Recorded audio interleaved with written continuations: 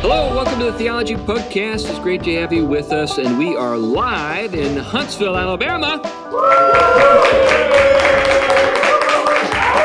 right. Well, my name is C.R. Wiley, and I am a pastor in the Pacific Northwest, but I find myself in Huntsville, Alabama every once in a while because I have a close relationship with the church here, and one of the things we like to do when we're in town is have a live podcast or a podcast before a live audience. And so that's what we're doing tonight. So as I noted, I'm C.R. Wiley. I've written some books. I've been a professor of philosophy. I've been a home improvement contractor, and I've been a real estate investor. But that's enough about me. Let's go to the other guys. Why don't we have you, Tom, introduce yourself? Tom Price. I teach Christian theology, ethics, and apologetics at Gordon Conwell Theological Seminary. Great.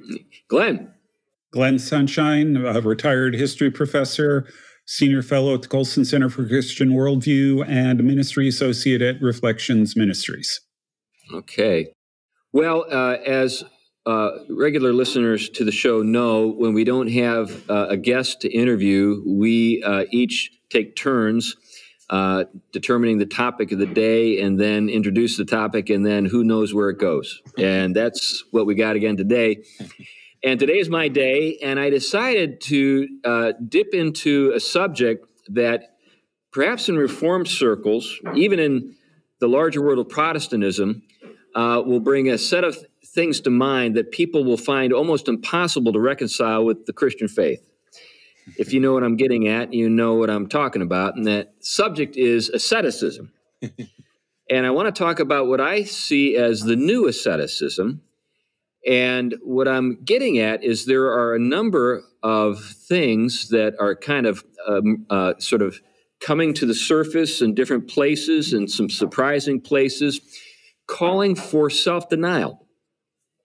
There are programs that are developing in the manosphere to encourage guys to get off of the pornography addiction or get away from it.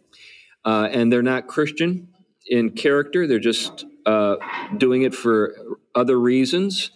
There have been, of course, movements to help people break away from addictions to drugs, alcohol, etc.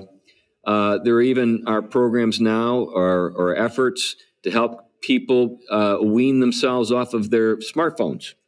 Mm-hmm. So these developments have occurred, as I noted, just in the larger culture, not in the Christian subculture, and they've occurred, I think, for the reason that people might assume would be the reason they wouldn't occur.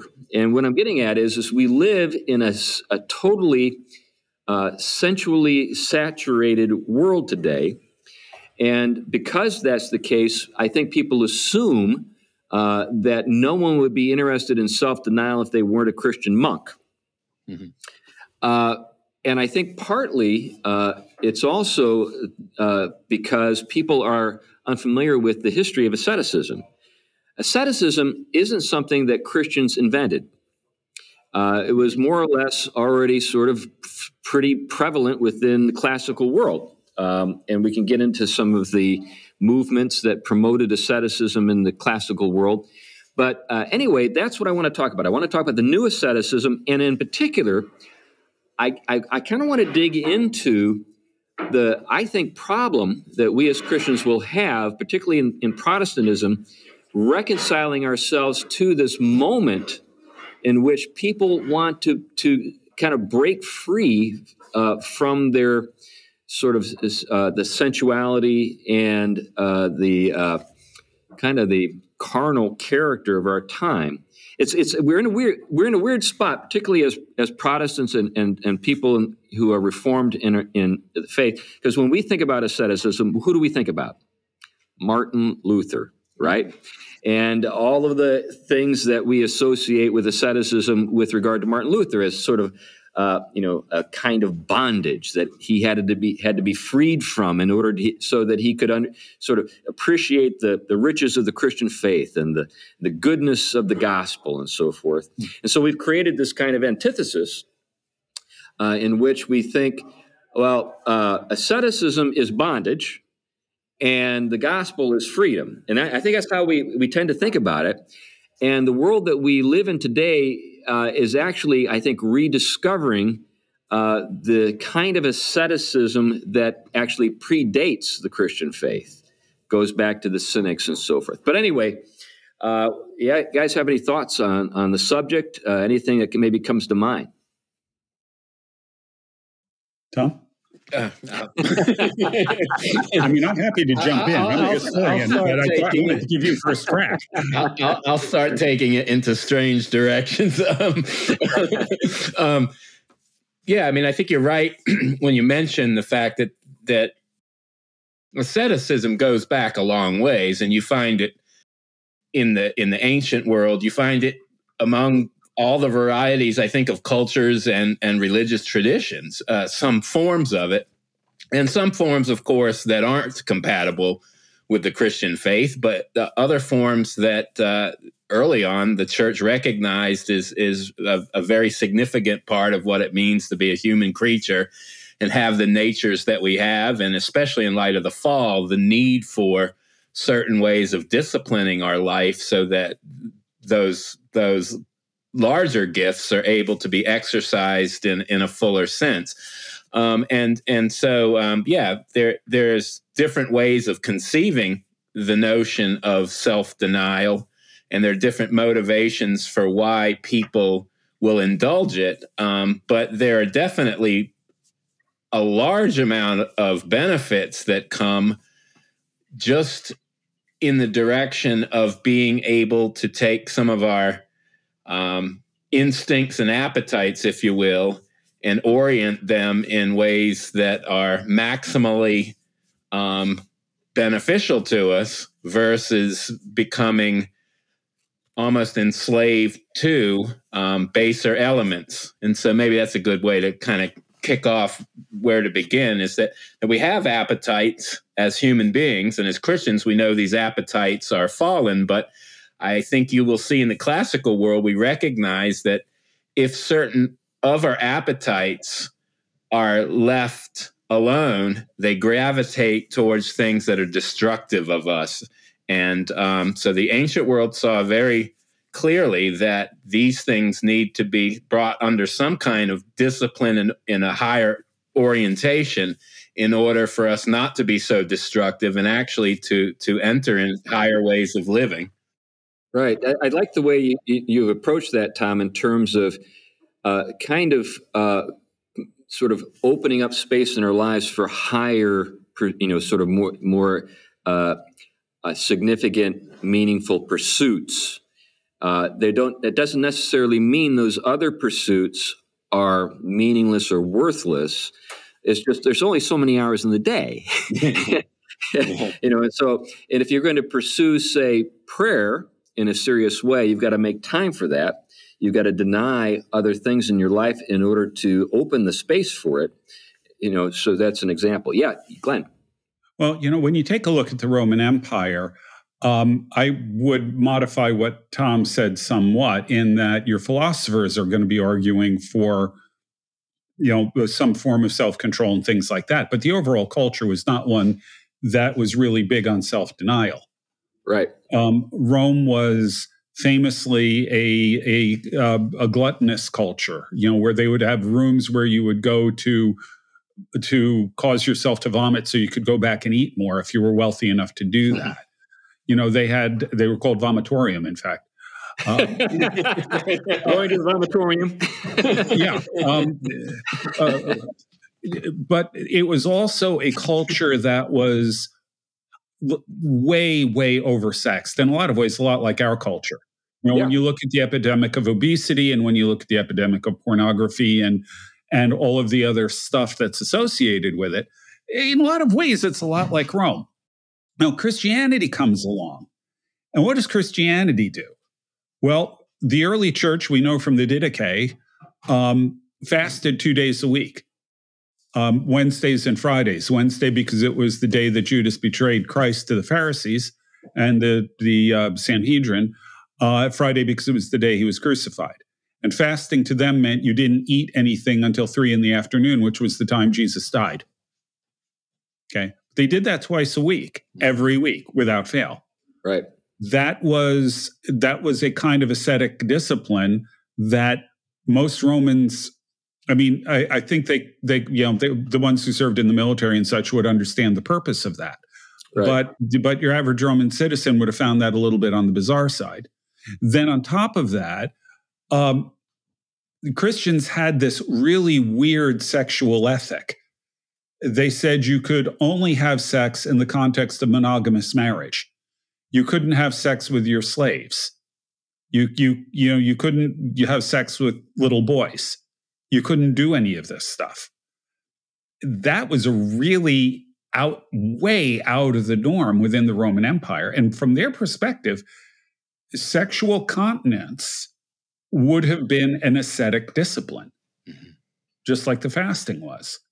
Yeah, well, let's stop here and just think about a couple of things. I do think we have a parallel, obviously, as you've noted, with the empire at its most debased, sort of expression with the sensuality and so forth of the time. Obviously, that's the case today. What actually inspired this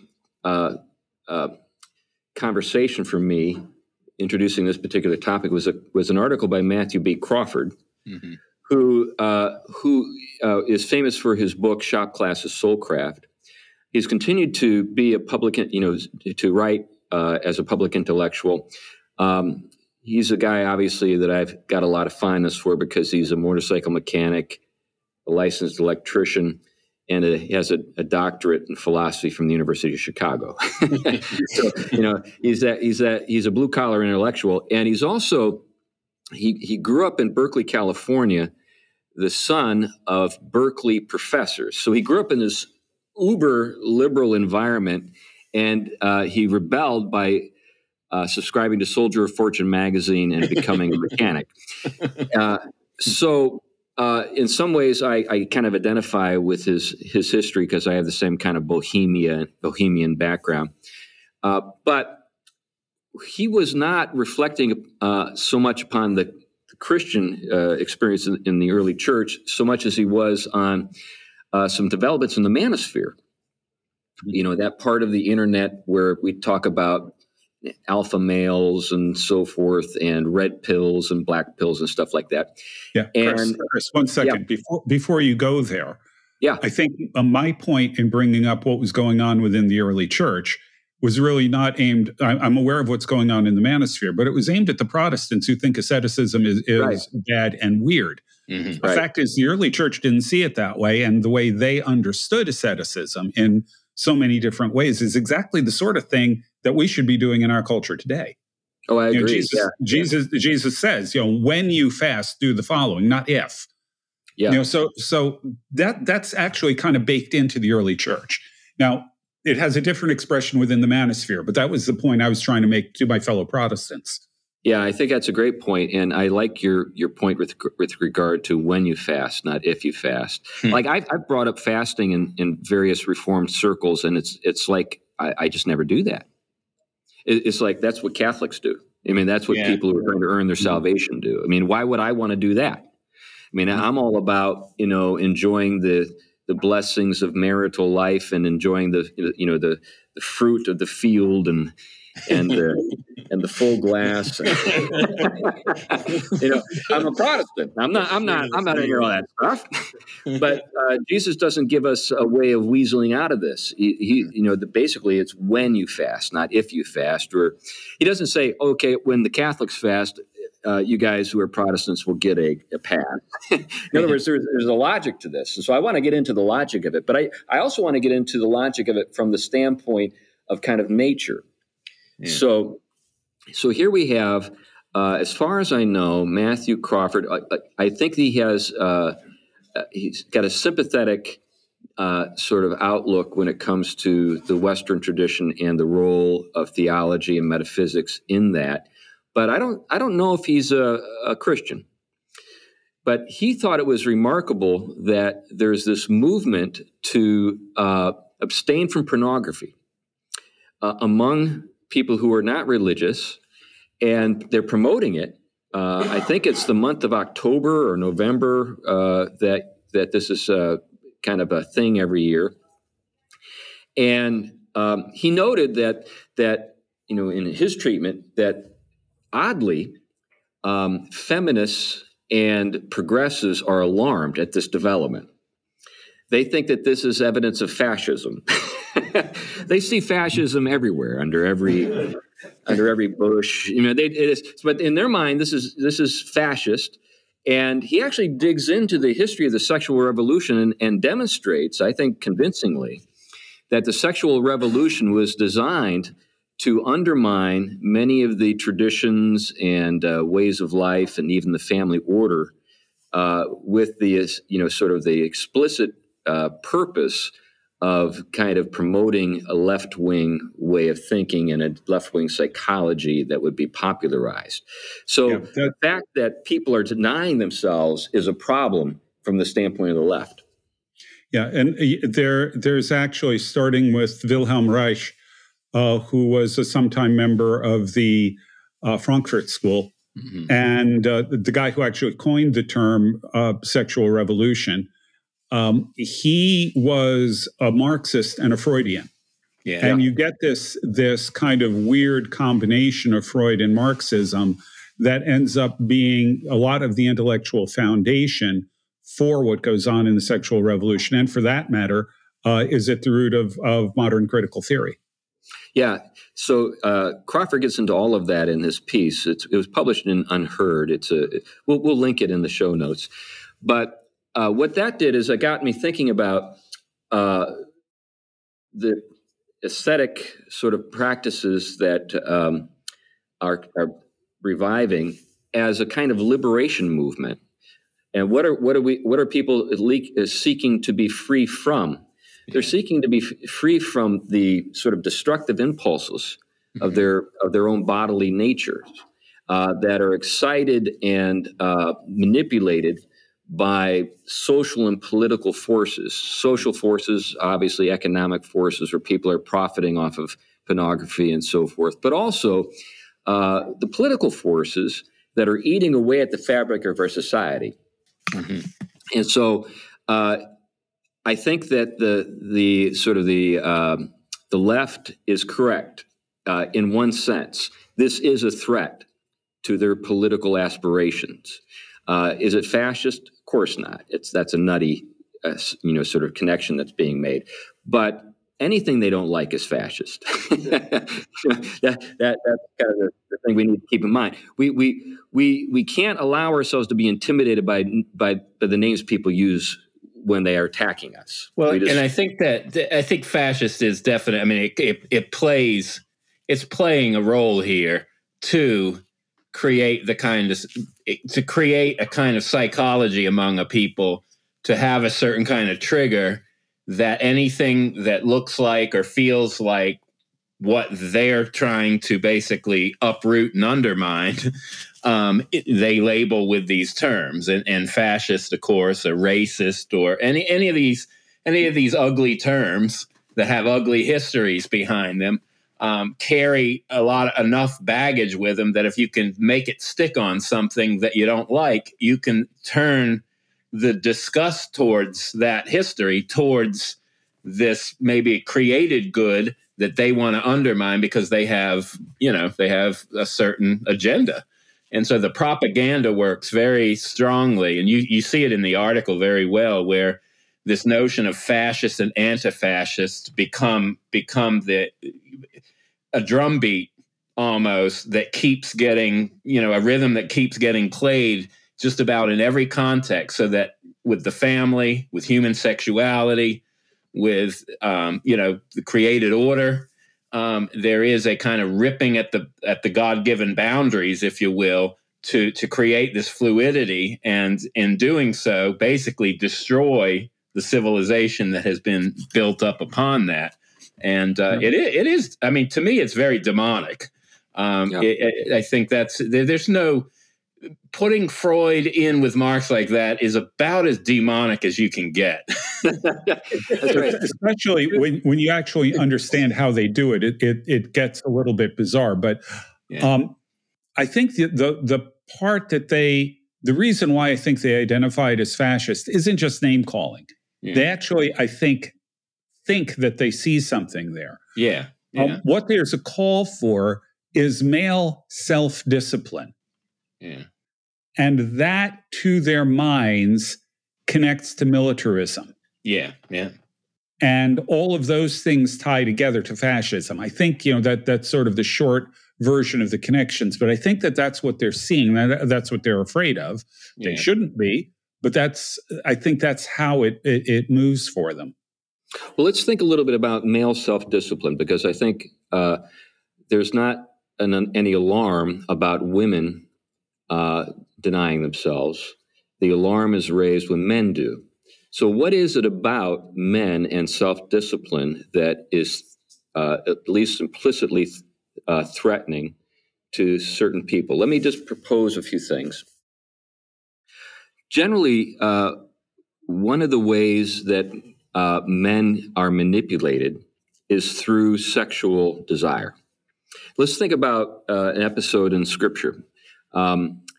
We have John the Baptist, we have a dancing girl, and we have a man who's an authority, right? The dancing girl pleases the man in authority, and he's so sort of taken with her seductive behavior that he promises her anything she would like. What does she ask for? The head of John the Baptist. The head of the ascetic. That's right. That's right. The man that they could not control. Eats locusts. Yeah, but the thing is, how do you control a guy like that? Yeah. How do you control a man who has such self-command that you can't appeal to his appetites to undermine his self-command? Yeah. He is a powerful figure.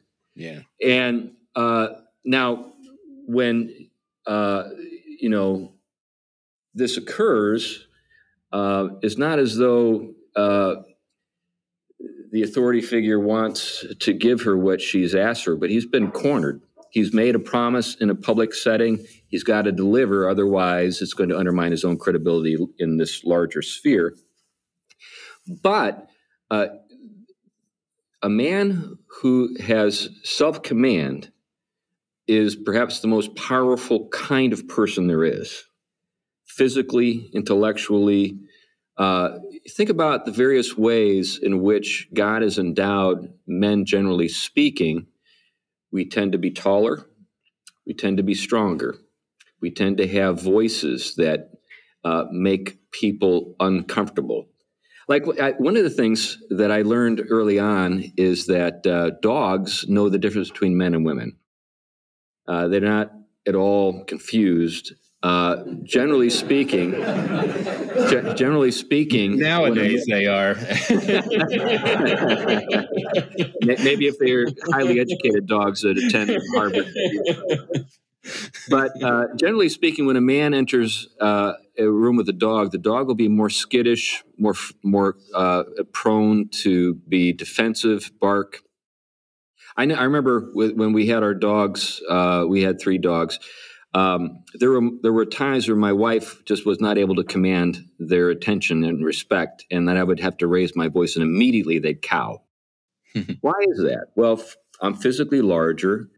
The vibrations I create in the air are more powerful, beat upon their eardrums. In other words, there are ways in which it's almost impossible for me not to communicate physical, sort of an imposing physical presence. I see it even with my granddaughters. When I'm in the room, they're usually looking at me if they're not looking at their father. If you get my drift, it's almost as though we command attention without even wanting to do so. We got the hairy faces. we got all these. We smell different. There's all kinds of trees. But think about this. Like when I talk to my granddaughters, what do? I raise my voice. Why do I raise my voice? Hi, because it's less threatening, right? If I want to be taken seriously, what do? I lower. Now, women try to do this. No, holy Chris, you do that because you're an American. Okay, tell me seriously. Do it differently. In England, the pitches are exactly the opposite. The neutral voice in England is much higher, and when they want to emphasize something, they drop the pitch. Whereas with us, our neutral voice is low, and when we want to emphasize something, we raise the pitch. But that's not what I'm getting at, Glenn. I'm getting at. Well, but the point being, the Brits think we always sound like we're angry, and we always think the Brits sound like they're condescending.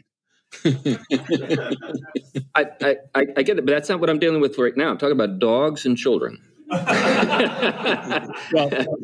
mad dogs and Englishmen, it goes together.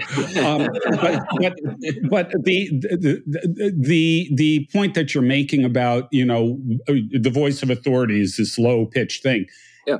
To the Brits, that's how we talk normally. So there's a little bit of cultural stuff that you have to pay attention to here. But there is a power. There is a power so if, for example, even British officers, when they get up in front of a group of soldiers and they want to charge, they don't go, "Let's go, guys." You get my point? Yeah.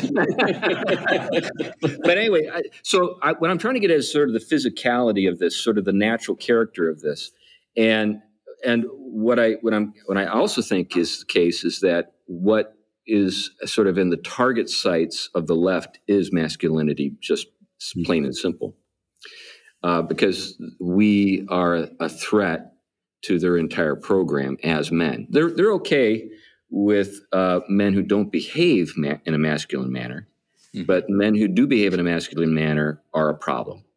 But they're also a problem that they don't know how to live without. So there are certain things that they do want enforced. There are certain things they do want people to be afraid of, and they need us for those things. But at the same time, there's this tension. Well, there's also, I mean, it's driven. There's a handful of different threads that they're committed to as ideas that remain, I think, in place. One would be their commitment to still a Darwinian reading of reality, which will have a kind of survival of the fittest, and the strongest, might makes right, if you will. And if you have at the top of the kind of human chain, if you will, male dominance in any way, which is something that there is an endowment by nature there. Well, then that threatens their ideals to kind of alter that kind of evolutionary momentum and somehow tame the top of that chain so that the others begin to have access to the power or socially leading or whatever else. So, and this is where I think Nietzsche becomes very significant, because he was very aware of this, and he saw it almost as what he called the Plato/Christian attempt to trick the strong in that hierarchy, if you will, into basically submitting out of guilt to the weaker in that chain. And so I think they're very aware that they want to play with the power structure that nature has supplied, however they're defining it, in order to dismantle and weaken what they see as a threat to the rest of humanity and now to the rest of creation. That is the human male and masculinity being the driver of that evolutionary survival.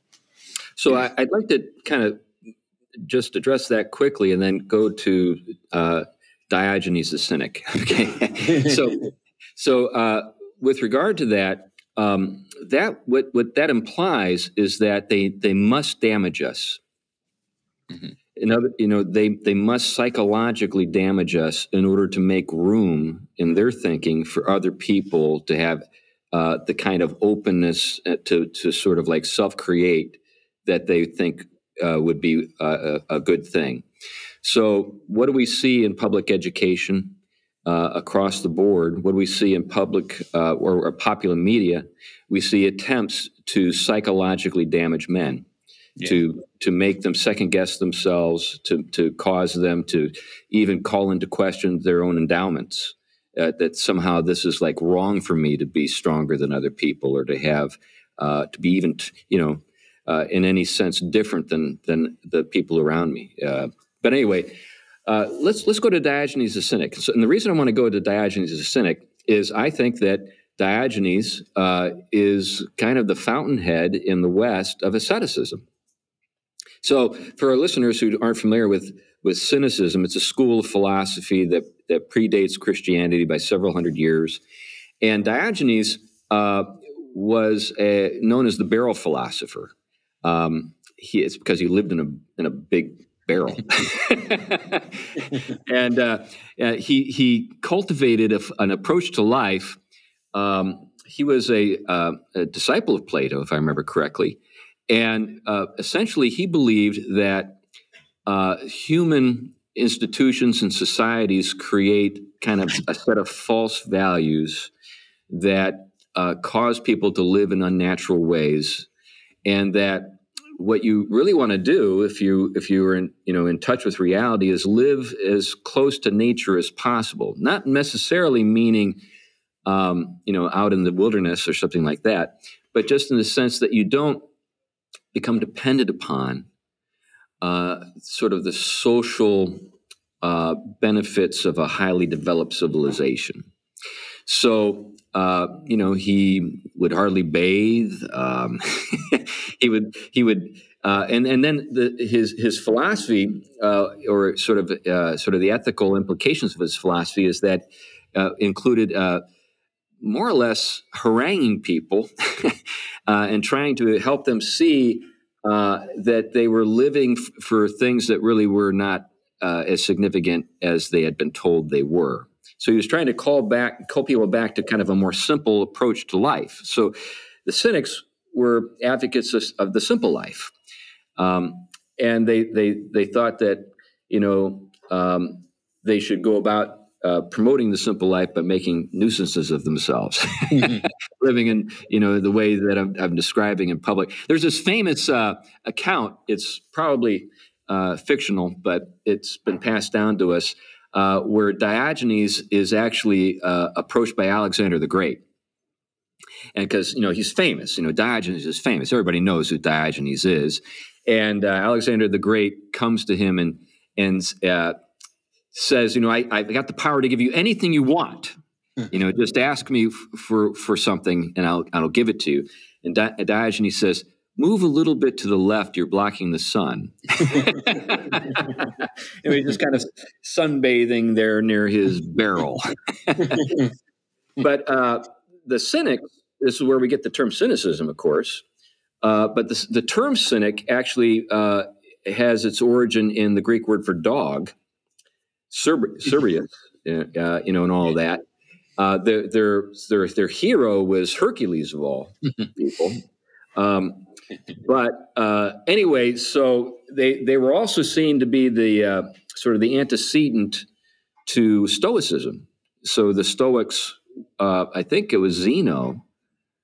Was it Cleisthenes? I can't remember if I've had that pronunciation right, but I think it was a disciple of Diogenes that actually became Zeno's mentor, and that led to the development of Stoicism. But anyways, it's a fairly significant movement, but they were all about self-denial in a very sort of sex-saturated society. Anyway, any thoughts on Diogenes the Cynic and asceticism before Christians show up on the scene? Well, you don't only have to go into the Greco-Roman world. If you go to India, it gets even more extreme. The Jains and others are, frankly, they leave Diogenes in the dust in terms of their level of asceticism. Laying on beds of nails and stuff. And this in turn, interestingly enough, comes back to Greece after Alexander the Great. Alexander went there with one of the guys that was with him was a man named Pyrrho. Mm-hmm. Right. And Pyrrho, like all the Greeks, thought that logic, logos, rationality, all of these kinds of things were at the center of the universe. And when he got to India, they believed ignorance was at the center of the universe. These naked, as they're known as these naked holy men. Right. That's what the Indians, an Indian philosopher I know refers to them as that. And Pyrrho couldn't believe this, and actually apparently got into debates with them, and he found he couldn't out-debate them. And so he ended up coming back to Greece as a skeptic. Actually starts what is probably the most important school of skepticism, if that makes any sense at all, to have a school of skepticism. But that came from these extreme ascetics who, in rejecting the world, also rejected thought, rejected ideas, rejected logic, rejected all of that. That in India, it could go in that direction. Now, not all of them go there, but in their extreme form, it can head to that. Yeah, I'd like to reflect on that a little bit, but I know Tom has something he wanted to say.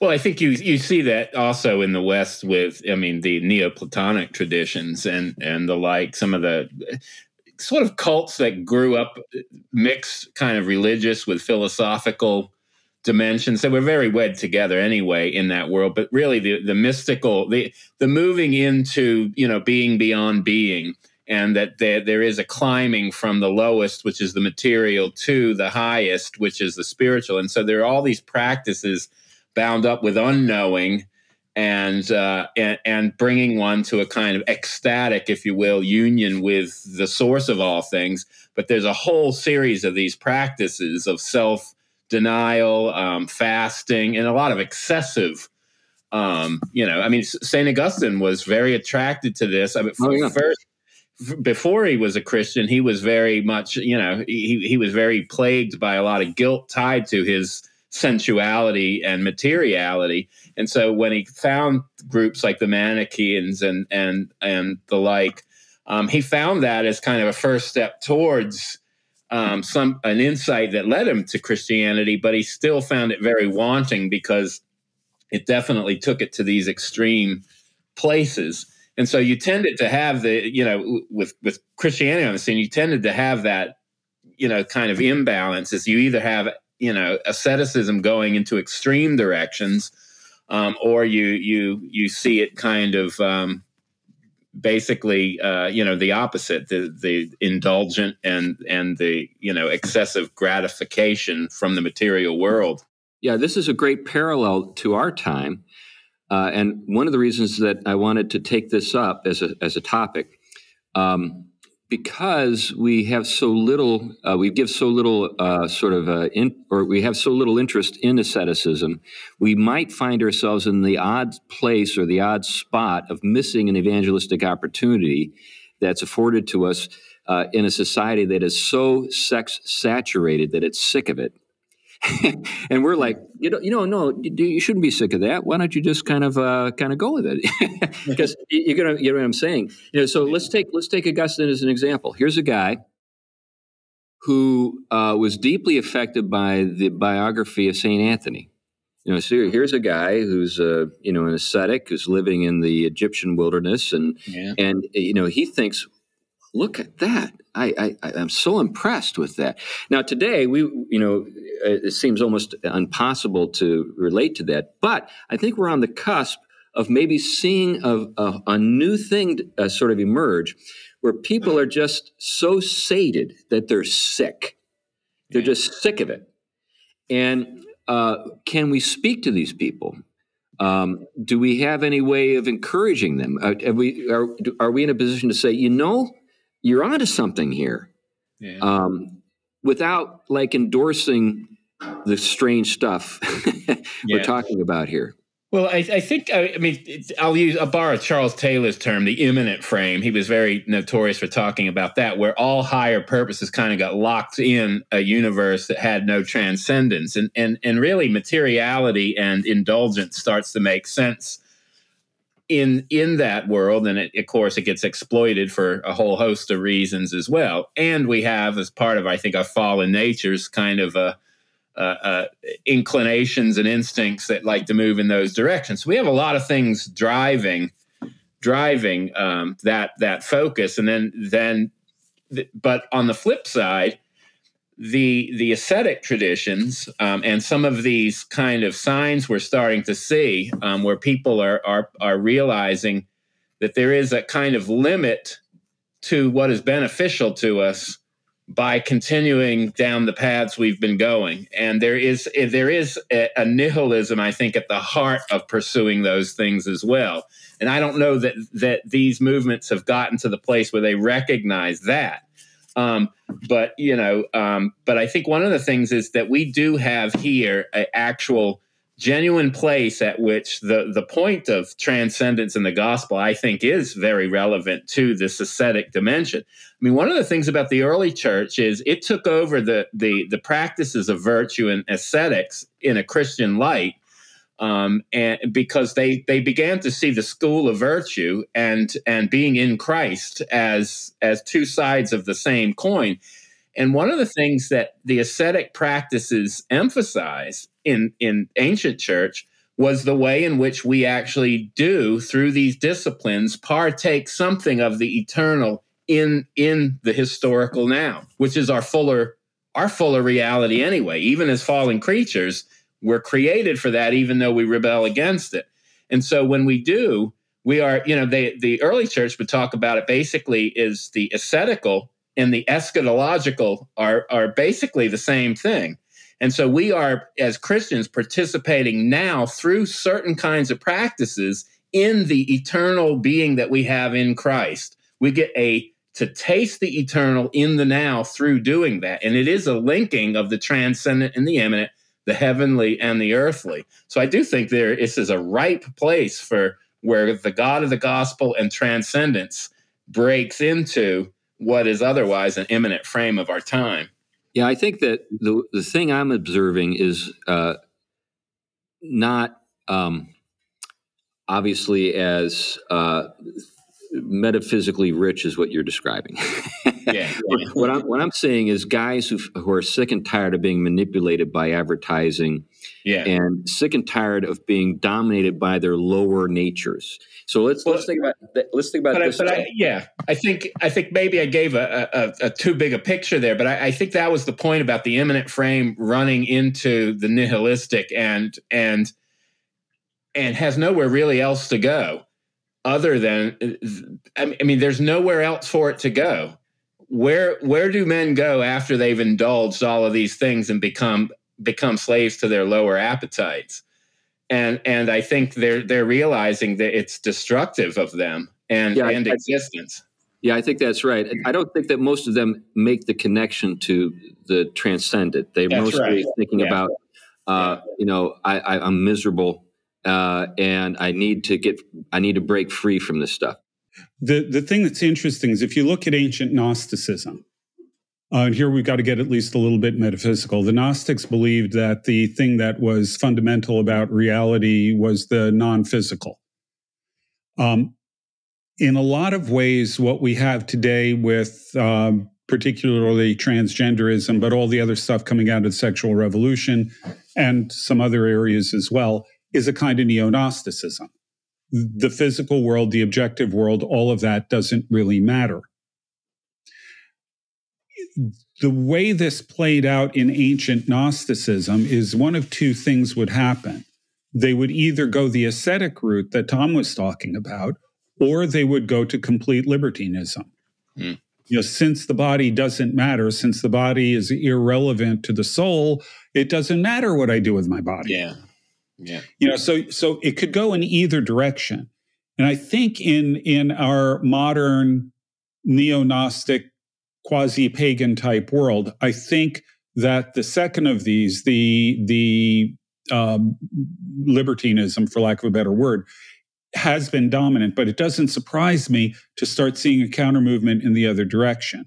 Yeah. Because the counter movement could very well be based on the same premise, that what's most important is what you are on the inside. So let's strengthen that, develop our will, develop all of this kind of thing. That could very easily be coming out of that same kind of worldview. Well, the beauty of Christianity historically is that it rejected both of these in a very real way.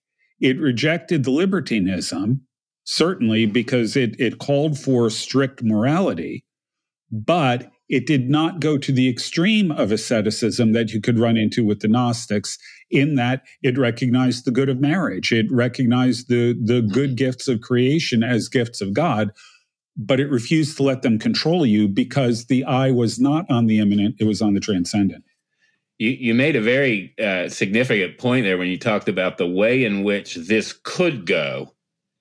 And I think when you talked about the strengthening of the will, is there definitely could be a voluntaristic outcome to this kind of thing, which I think would be the kind of dangerous turn this could take. And maybe this is the kind of thing that kind of the worry behind the left and those other movements. This is where they make the connection with fascism, because if you do develop this in a voluntaristic way, where it is about strengthening the dominance of one's capacity to exercise their will over things, not merely self-governing, but governing and ruling and dominating, that's where you could see a lot of the fear come in. Versus, like Glenn said, when there's a balanced ascetic, something Christianity has contributed in a much richer and fuller way. It isn't an either or between the earthly and the heavenly, if you will, but there is a way, even in our own natures, of bringing about that kind of self-governance that weans us from those unhealthy appetites serving, our lesser natures, if you will, and allows us to actually have a kind of freedom that allows us to enact truthfully the goods of creation in ways that cause the right kind of flourishing and results, the perfecting of our natures. So let me just sort of develop a little bit what Matthew B. Crawford was speaking about. So Crawford's argument had to do with the prerequisite of self-command for basically virtuous citizenship. Okay, so in order for anyone to participate in the political order in a meaningful way as a moral agent, you have to have command of yourself. Yeah. So this reflects both the classic and the Christian understandings of the order of the self. So let's go back. Let's kind of just retreat from the metaphysic into the anthropology of it. So traditionally, we've talked about human beings as being composite, but ordered. So there is a mental or intellectual component, there's an affective component, and then there's the appetite. So there's a kind of hierarchy with the prudential judgment being exercised at the top, corresponding to the head, right? The heart corresponding with, being an expression or sort of the symbol of the affections in the center, and then the appetites and the nether regions of the body, the drives, those things. They're subject to both the affections and the judgment, and that's a well-ordered person, according to Plato and according to the apostles. Yeah. When Paul says, their God is their stomach, he's not saying that as a compliment.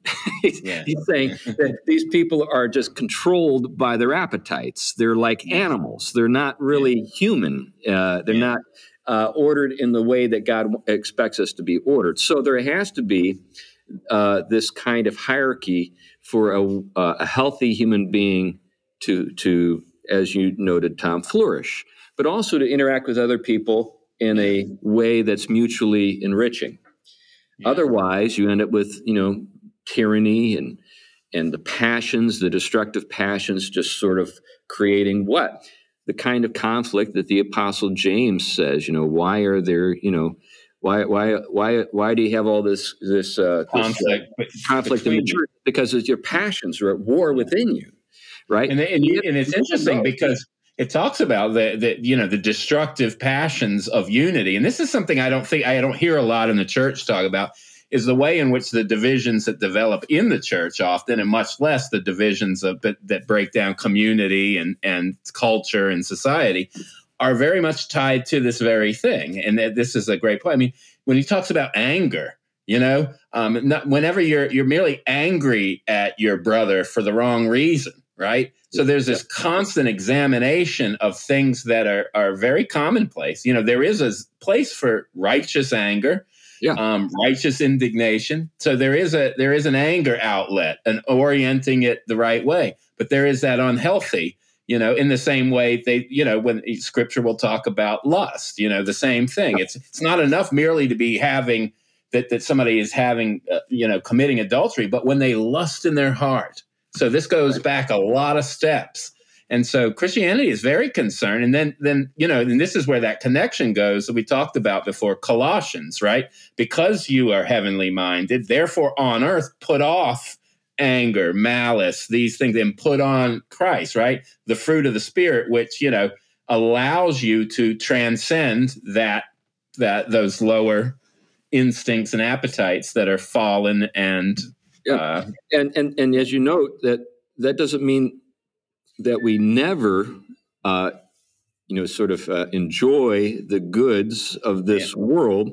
Our appetites are given to us by God, and they're to be satisfied in a lawful way, not denied completely. So asceticism, I think, can go way overboard, but we're not in that moment. It's, like Augustine will put it this way, it's so that you can enjoy those creaturely things the right way. That's his, so that you don't turn them into gods, if you will, that you, or things that you're enslaved to. And when you don't, then you can actually receive them as the good gifts they are, and celebrate them in a sacramental and a sacramental way. This brings an example to mind. I remember I had a conversation with a family member years ago, and she was disturbed by the fact that I owned guns. And I said, and just physical conflict in general. She just didn't like this prospect. And I said, well, let's say we're in a situation where we're threatened, and I'm the largest person in our group. Would you want me to do my best to defend us? And she said, oh, yes, of course. Well, I said, how do you do that without practice? What you end up with is this kind of goofy, earnest effort that is just easily thwarted because you've just never done anything that would get you used to doing what needed to be done in a setting where, something like this would be called for. Likewise, I think that the problem with asceticism taken to the extremes that we've seen in the past, and what Luther was sort of rejecting, is an asceticism that's gone way overboard and has rejected the goods of the body and so forth. That's not where we are at this moment in time. We've given ourselves over to our appetites to such a degree. I think this is actually a healthy development. This interest in self-denial that we see cropping up in unexpected places. Glenn. Yeah. First of all, an observation or a question, I suppose. Is your desire to practice the reason why you like going to Waffle House?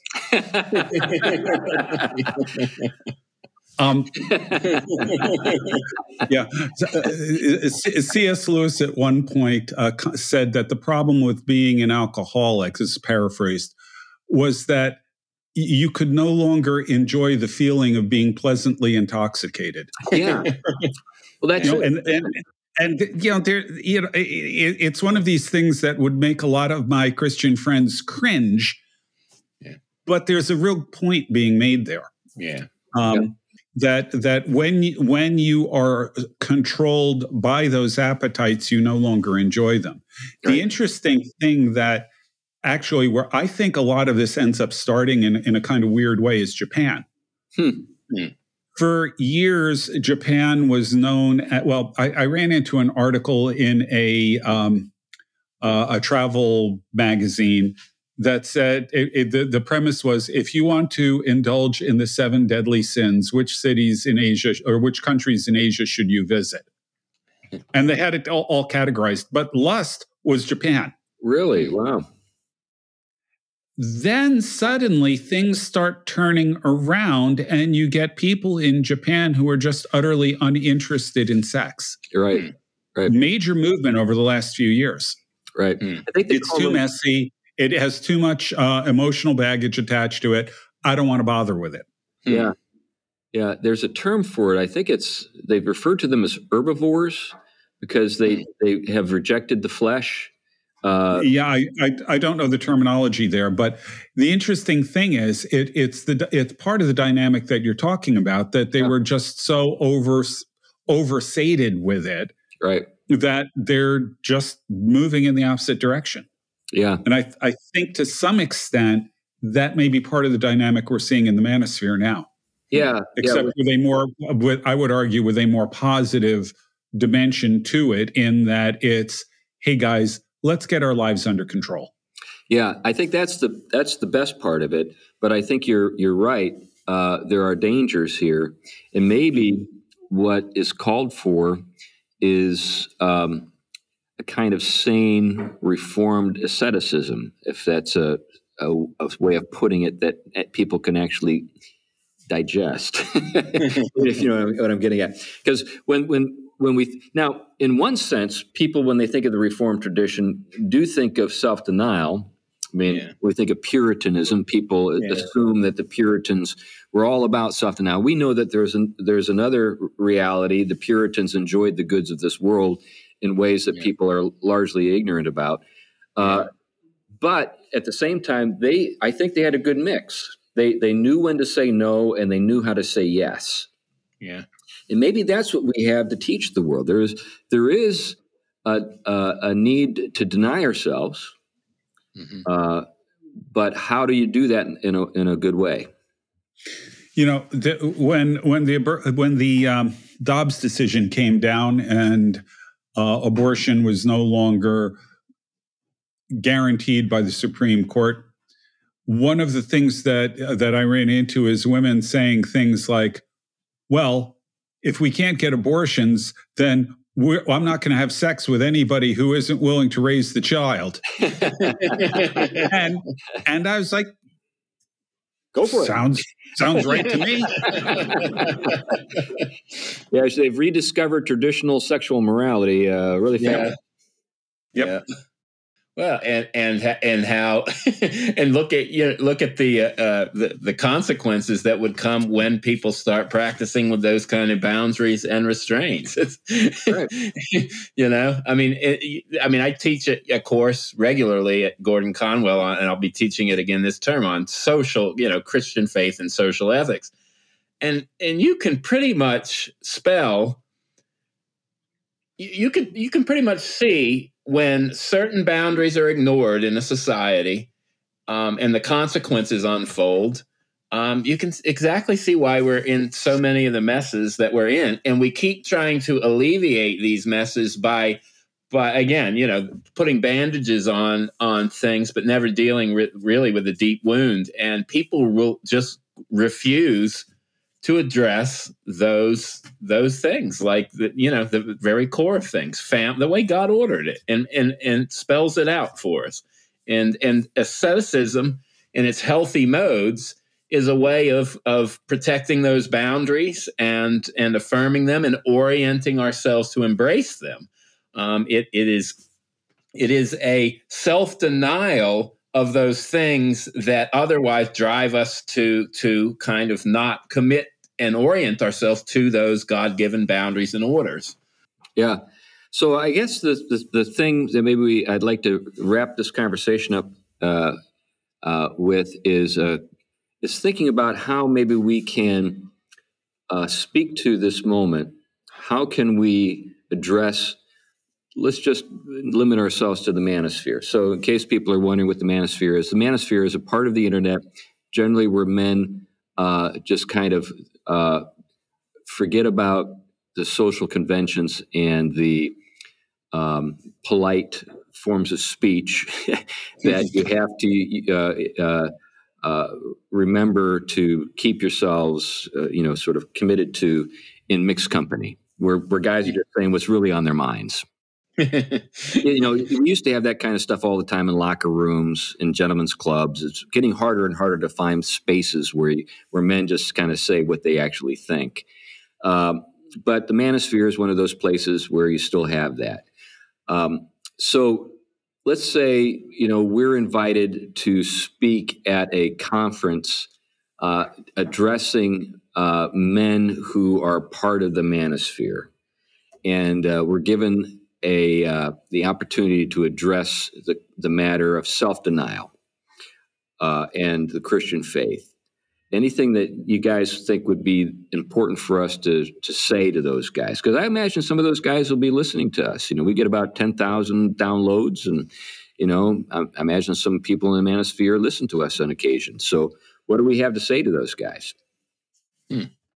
Yeah, I would go with where I went before, that between the two extremes of Gnosticism, you find Christianity, where there is, in a very real way, a kind of asceticism, a kind of self-denial. Jesus says, unless you deny yourself, you can't be my follower.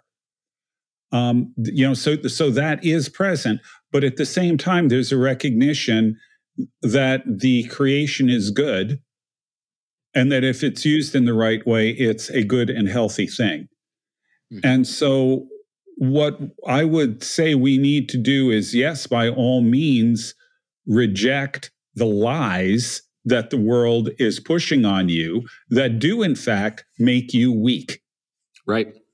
But at the same time, channel that into ways that are positive and constructive. There is nothing wrong with sex in the right sphere, within the right boundaries. Just like everything else in the world, there are boundaries to everything. Yeah. And a proper asceticism is really, I think, a matter of living within those boundaries and not transgressing them. And that's what we're really talking about here. Right. Anything, Tom, you want to say? I mean, I think Glenn hit it right on the nose, the boundary issue. It is a time to return to the significance of those boundaries, that to maybe a place of connecting with them is to recognize that they're bumping up against something that is true to reality.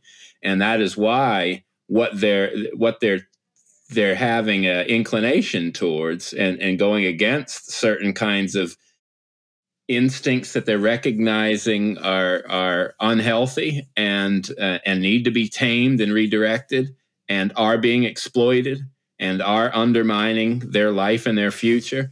That they've turned into a healthy direction, but especially the Christian faith and its rich ways of taking up what was always good in a lot of these classical traditions and bringing them into that fuller picture in Christ, I think is a set of resources they have unparalleled anywhere else. And I think the church, it's good for the church to start thinking about, what does this look like in our own life? We do need to, all of us need to, as part of an indulgent culture, wean off of these things, some unhealthy side effects of being in such a imminent frame, and reorienting ourselves to God and each other the right way, and recognizing these boundaries and practices bound up with that kind of life, I think is timely. Yeah, I would add one more thing, and that's that what asceticism does is it reveals what controls you. Yeah. Fasting, any of those kinds of exercises, they will reveal what controls you. Yeah. And what we want to be is we want to control ourselves. We don't want our passions to control us, because those are some things that are not really who we are. Right. In Christian terms, Psalm 19, I think it ends with, who can discern his errors, cleanse me from hidden faults, keep me from presumptuous or willful sins, let them not have dominion over me. Right. Yeah. Right. When you give yourself over to these kinds of things, you give them control over you. Yeah. They have dominion over you, and that's what we want to break. Yeah, I want to tie into that in my final thoughts here. I think a lot of guys that I interact with, both inside and outside the church, get that. They know that they are more or less the slaves of their appetites, and they want to be free. They really do. The question is how. So what I would do if I was asked to speak in an event like this is I'd say, okay, guys, let's just say that we are all on the same page with this question of whether or not it's a good thing to have self-control and self-command. Now what? Well, this is where the ascetic practices come into play. And what you're trying to do is strengthen the self-command that you need in order to deny yourself when it comes to your appetites. You're going to fail. Okay? You're going to fail. But the key here to keep in mind, the thing to keep in mind is that winning is determined by how many times you get up, not how many times you fail. There's that marvelous scene in Cool Hand Luke where Luke is fighting, what was his name? George Kennedy, I think it was, who plays kind of the big man in the prison. And in the fight, Kennedy keeps punching Paul Newman and knocking him to the ground, and Newman just keeps getting up. At a certain point, it is so brutal that all the people that were cheering for Kennedy just tell Newman, stay down. And Newman says, you'll have to kill me to keep me down. Just kept getting up. And in the end, he was the last man standing in the sense that even Kennedy at that point recognized that his inner strength was so great that there was no way it could be overcome. And he becomes Newman's disciple for the rest of the film. Newman actually wins that guy's heart because of his unwillingness to give up. And that's the thing that we're looking for. You just don't give up. Don't give up. Keep getting up. And with time, you really do grow stronger.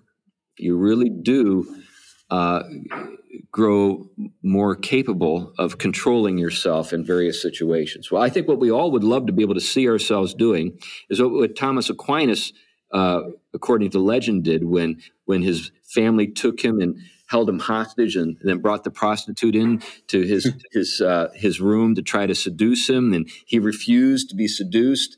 And, he wanted to be a Dominican, and he wasn't about to allow his family to thwart his desire to serve God and become, a doctor of the Catholic Church. And I think we would all like to be able to say, I've got that kind of self-command. Not that I just deny myself, every pleasure, but that when I give myself over to those pleasures, I'm in command. I'm not just simply carried away by my desires. Anyway, that was what I would encourage the guys to pursue. And of course, in order for that to happen, we need God's help. We need God's grace because we are going to fail. We need forgiveness. We need the strength to get up again, to keep at it, and to grow. And in order for all those things to happen, we need God's help. Anyway, that's how I'd end it. And I think we're pretty much at the end of the time of our, for our conversation. Hey, thank you for listening. So thank you for listening to the Theology Pugcast. We appreciate your interest in the show and making it to the end of another show. And if you're interested in, learning more about the podcast or supporting us, you can do that through Patreon. We also are supported by people who designate the podcast as their show that they like to support in the Fight, Laugh, Feast network, and we appreciate those folks who do that. And if you just want to, send us a note, we get email, I think, almost like every day from all over the world. We even get a few nasty ones once in a while. That's right. But anyway, we do appreciate all that you do to help us keep the show running. Anyway, that's enough for now. Thanks a lot. Bye-bye. Bye-bye.